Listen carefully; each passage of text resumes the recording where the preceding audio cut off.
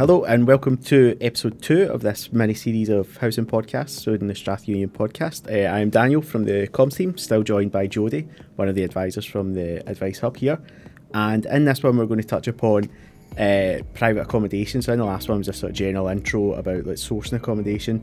So some of the stuff we touched upon, we may touch upon again here, but that's just to kind of reiterate the importance of all of this. So for this one, if it's specifically aimed at people who are looking to rent private accommodation, and Jodie, I think one of the first things we'll want to look at, and we touched upon last time, was sort of landlord checks. So if you could just run over that again, the Scottish Landlord Register and the importance of checking that. Sure. So once you see a flat or a property that you like, first of all, go on to the Scottish Landlord Register. So just type that into Google. And then you'll get a website, and straight away you'll be able to search for the landlord's registration number, which often you won't have to hand, but you can also search for the property's postcode. Then the list of addresses will come up, and then you can just click on the address of the flat or the property that you're interested in, and then it'll come up and let you know whether it is registered or not.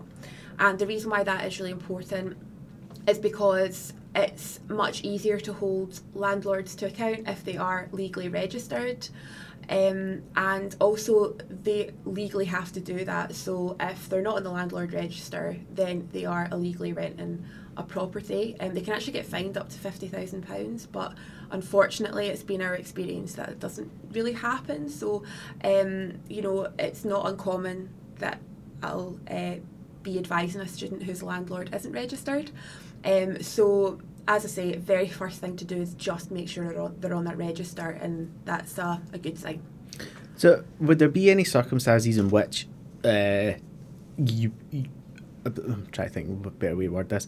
So if you were looking at a property and a landlord wasn't registered, what would the advice at that point be? Would that be just to move on to search for another accommodation, as simple as that?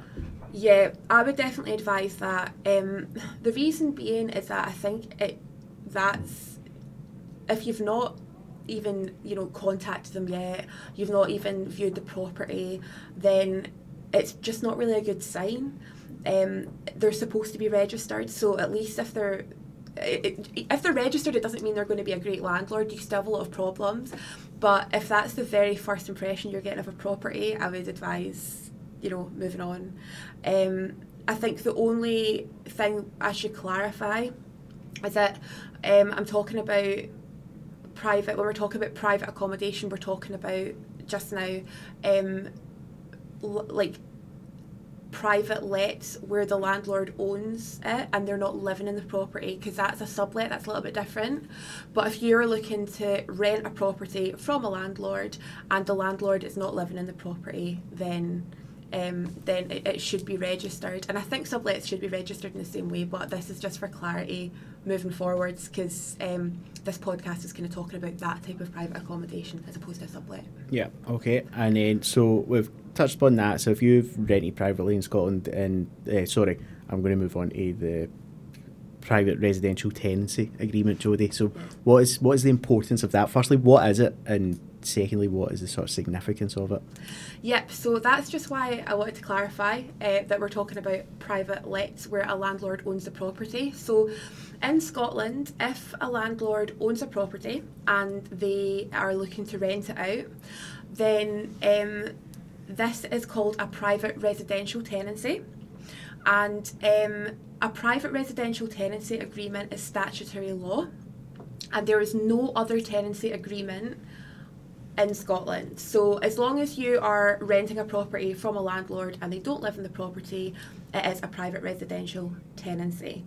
And because it's statutory law, then this means that if your landlord were to give you a written contract, say, and they said, for example, you have to move out in 2 months, or they said that they would keep your deposit and not put it in a safety deposit scheme, then it doesn't really matter. It's going to be overridden by a private residential tenancy. So the reason why this is really important is because a lot of landlords will do things like say, you have to move out in 2 months. This is when this ends, or they'll not tell you that your deposit has to be in a safety deposit scheme, and actually this is going to be superseded by statutory law, but they do it to mislead people. So it's always really important to be aware that there is only one type of tenancy agreement for private lets in Scotland if the landlord doesn't live with you, and it is a private residential tenancy. And you can actually find these online. There's so much information on private residential tenancies. If you just search it, there's a lot of information on the Scottish Government website. And there's even a template that landlords can literally just put the date in and put the address in and give them to tenants. And again, the reason why they're so important is because it just shows that your landlord is not trying to mislead you. It shows that your landlord is showing you exactly what your rights are. And it also means that you have an understanding of your responsibilities as a tenant as well. If you got into the situation, which can happen as well, if there's an unwritten agreement. So if you were to move into a property and start paying rent, but you didn't have a written tenancy, then as long as you can prove as well that you're living in that property and you're paying rent, again, you'll be protected by the rights in a private residential tenancy. It's just more difficult to prove at that point. So that's a little bit of the background.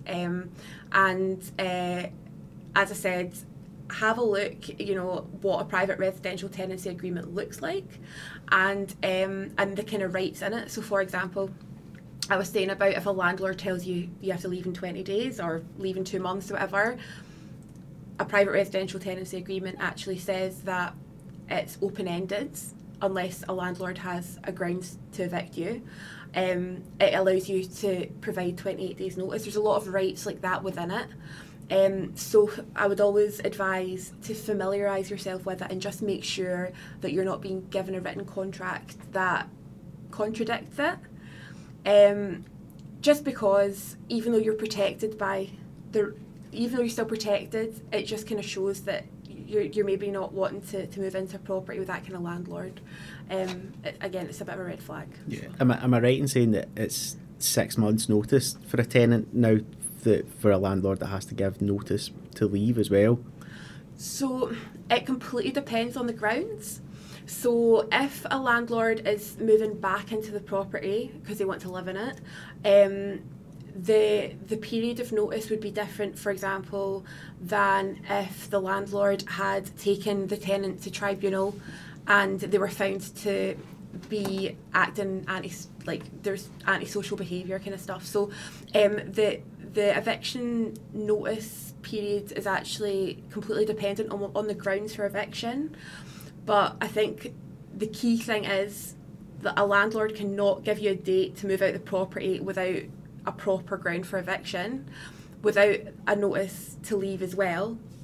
And again, if you're being asked to leave your property, get in touch with us, because a lot of the time it would actually come under being a legal eviction. I mean, out of all the times I've worked with students who have been asked to leave the property, I think I've had one who's actually been asked to leave properly with a grounds for eviction. So again, that's why, and all of this again is outlined in a private residential tenancy. So familiarising yourself with that and your rights is really important. So from the beginning, you know exactly what to expect. Yeah, and I think we kind of touched upon it in the intro podcast, but just in case anyone's kind of skipped over and come straight to this one, if you can remind us again about deposits and how much you should and legally you are allowed to pay up front in case anyone asks for a wee bit extra on top of that. Yeah, sure.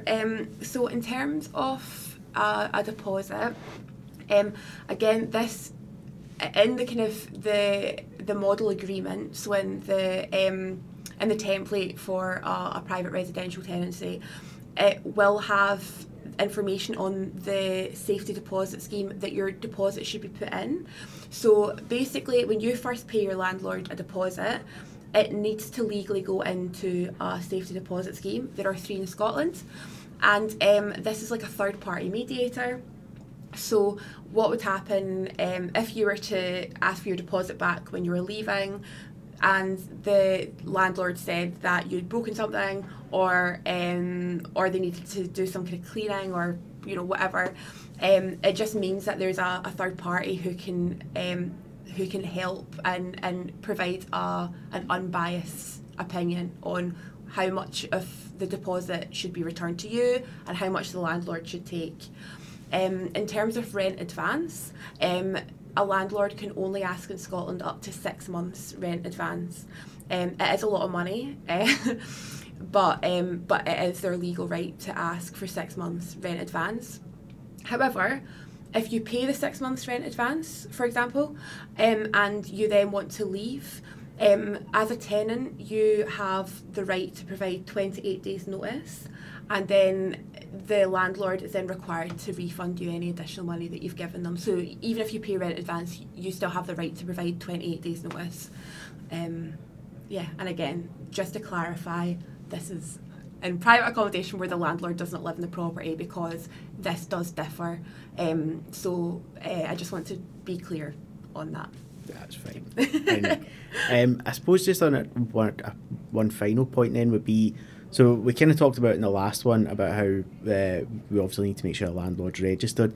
When people, or if a time comes where people are starting to maybe get a little bit desperate to seek accommodation, and they think that they have no choice but to go down this path, what would you say? Would you still try and recommend people would use an Airbnb or a hotel and seek advice from either the union or shelter or one of the other supports out there before they commit to a landlord like this? Yeah, I mean, it's what we would always advise. As I said, just because a landlord is registered, it doesn't mean they're going to be a good landlord. But if you were to get, say, a few months down the line and you'd been treated really poorly, you're getting asked for money, you're being harassed, it is a lot more difficult to hold a landlord to account. And one of the big reasons, it's quite a basic reason, is because a lot of the time if a landlord's not on the register, you don't have a contact address for them. So if you were to then take legal action, which again, like, that's part of my job, so I represent students at housing tribunals, which is like the legal body for housing in Scotland. So it doesn't go to, it's like a sheriff court but for landlords. If you don't have an address for a landlord, they can't serve the notice to take them to the tribunal, so it can become really complicated. In those kind of cases, they might request that you do a tracing report to try and hunt the landlord down, which are really expensive, so it just makes it far more difficult. Whereas if you have the landlord on the register from the start, and there's the email address there, and their actual address as well, then it just means that you can provide them on any legal action you're looking to take, and that they can be served properly as well. And generally it just shows that they've paid, because they have to pay to be on the landlord register as well. It just shows that they're, it's a good indicator that they're going to be legitimate. And as I say, there's no guarantees, but it just means further down the line, it's just always putting things in place now, so you don't end up in a sticky situation later. And I do also take on board what you were saying about temporary accommodation. It's not ideal, students coming to study and not having anywhere permanent to stay, and I'm hoping that now there's more kind of movement from Glasgow now that lockdown restrictions have basically completely eased, that there will be more properties available. But if you were to stay in an Airbnb and that were to cost more money than anticipated, and you're struggling to pay for other essential living costs, then we can also advise different university funds you might be able to apply for as well.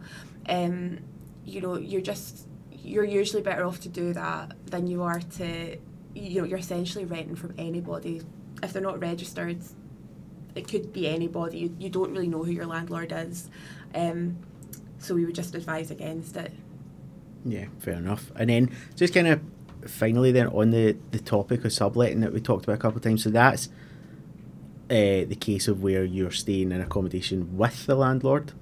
Is that a common occurrence? And if so, is there any kind of tips or do's and don'ts for that also?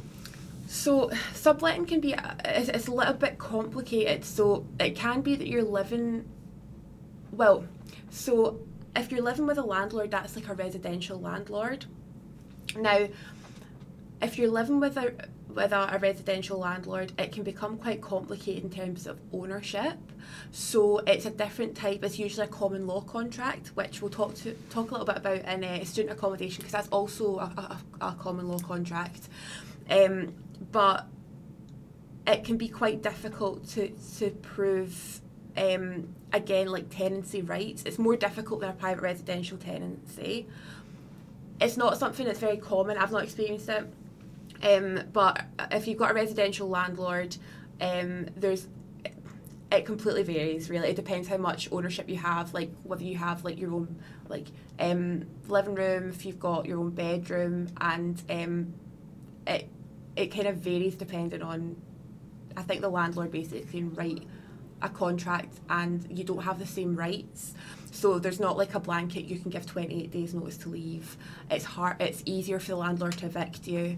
In terms of a sublet, what that is, that's when a landlord owns a property and they allow their tenant to then be a landlord for another tenant. Again, it comes down to a common law contract. And when I say a common law contract, sorry, I should explain. A common law contract means that there's not really like statutory law. So, for example, if you're in a private accommodation, and your landlord's not living with you, your landlord can write anything down. It doesn't really matter what they say. They can only enhance statutory law. Like, so if a landlord says you need to do this, but a private residential tenancy says something different, that will always supersede it. In a subtenancy, in a sublet, a common law contract is like a phone contract. They can write stuff and it kind of goes. There's not really, you've got basic rights, but you don't have as many rights as you do in a private residential tenancy. So that's the kind of key differences. Again, it's not really something I come across very often. Usually it's a landlord and just tenants. If there's a few tenants, that's still a private residential tenancy. It's just if one of the tenants has been given permission by the landlord to then sublet. So then basically they'll manage the other tenants in the property. So a bit complicated. I hope that answers the question. No, it's good. Yeah. So I think that'll do us for this one. Thank you very much, Jodie. I think what I'll touch upon again is the same to finish every episode, is that the Advice Hub are here obviously in the Union for support, but there's also Shelter Scotland out there as well. So we're hoping that from these little episodes we can kind of know that people can approach these outlets if they're facing any problems before they actually happen. So please know that they're on hand, and you can kind of check out Strath Union website for the Advice Hub section there also. So thank you very much, Jodie. Thank you.